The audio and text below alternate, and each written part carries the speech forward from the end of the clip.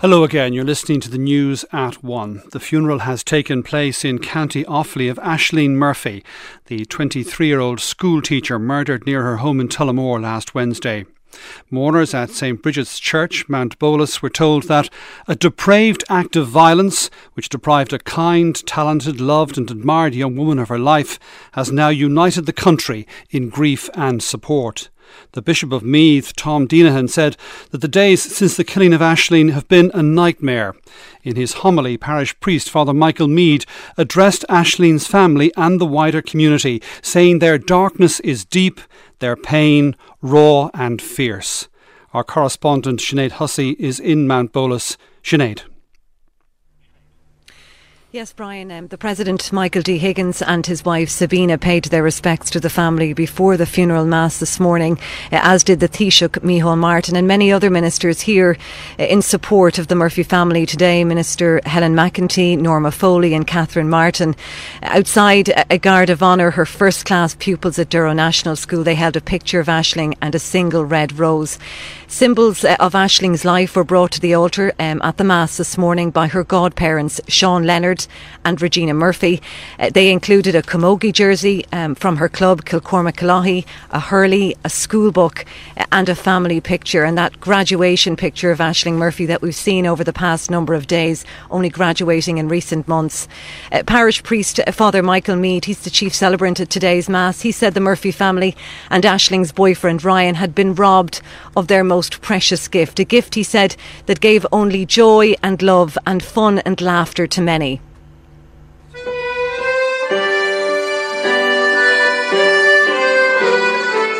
Throughout the world, we are united in faith, we're united in grief. And indeed, in every school in our country, there is a special space. I will come to you in the silence. I will lift you from all your fears. Together, we grieve. Together, we pray. Together, we hurt. And this is the very heavy price we all have to pay for love. Love may seem very cheap, but it is the dearest thing we all possess. Do not be afraid, I am with you. I have called you each by name. Come and follow me, I will bring you home. Do not be afraid, were the words from the angel. These are words for every single one of us who have walked with, who have gathered in many places in vigils, who gather today in whatever space we may be in. Let us hear those words. Let us not be afraid to pray for one another. Let us not be afraid to care for one another. Let us not be afraid to make change happen, to make it be a reality, to make change for what is only good. The many issues raised in many ways and by many voices since this horrible act of violence invaded all our lives.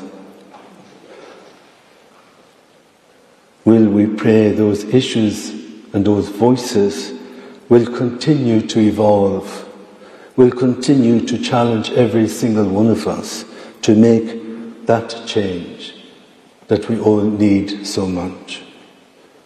Not just to talk about it, but to give it flesh, to give and show respect. Father Michael Meade. Sinead, the funeral service was also addressed by the Bishop of Meath, Tom Deenahan. He spoke of the past few days as having been a nightmare and the killing of Ashling asking questions of ourselves and of society.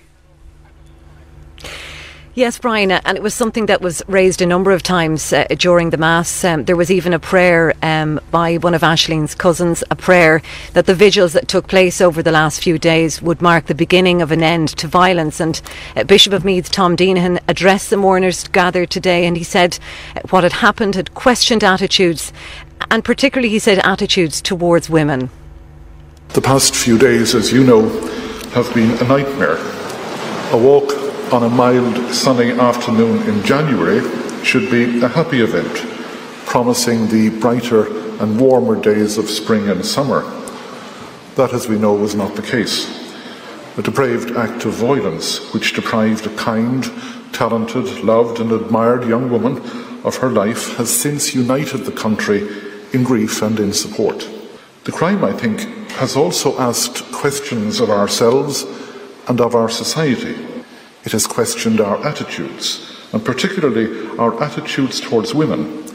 And it has questioned, too, our values and our morality. Whether these questions will be addressed or passed over remains to be seen. It's up to ourselves. But we cannot allow such violence and disregard for both human life and bodily integrity to take root in our time and culture. Pope Francis, in his homily for New Year's Day just 2 weeks ago, said that violence against women is an insult to God. We all know that no individual should die like Ashling, and no family should suffer like Ashling's are now. Respect is an old-fashioned word, but it is an important one. Respect was missing last Wednesday, but it has re-emerged here, I think, all the stronger. Let us respect each other. The Bishop of Meath, Tom Deenahan. Sinead, the funeral service has now concluded. Ashling is being laid to rest in nearby Lower Town Cemetery. Yeah, just about 15-20 minutes ago, Ashling Murphy's remains were brought from the church here, and it's just a short distance, about a half a mile down the road towards Lower Town Cemetery, where she'll be laid to rest. There's huge crowds of people here today, Brian. Already musicians are playing music outside the church, and the family have asked that musicians come to the cemetery and to play music at the burial. It's been a very difficult day for the Murphy family, for Ashling's friends and those who knew her throughout GEA circles, throughout her music connections. But the family and her friends will take some comfort, I think, in the support they've received, and it's that support that they're going to need in the days and weeks ahead. Sinead, thank you very much for that.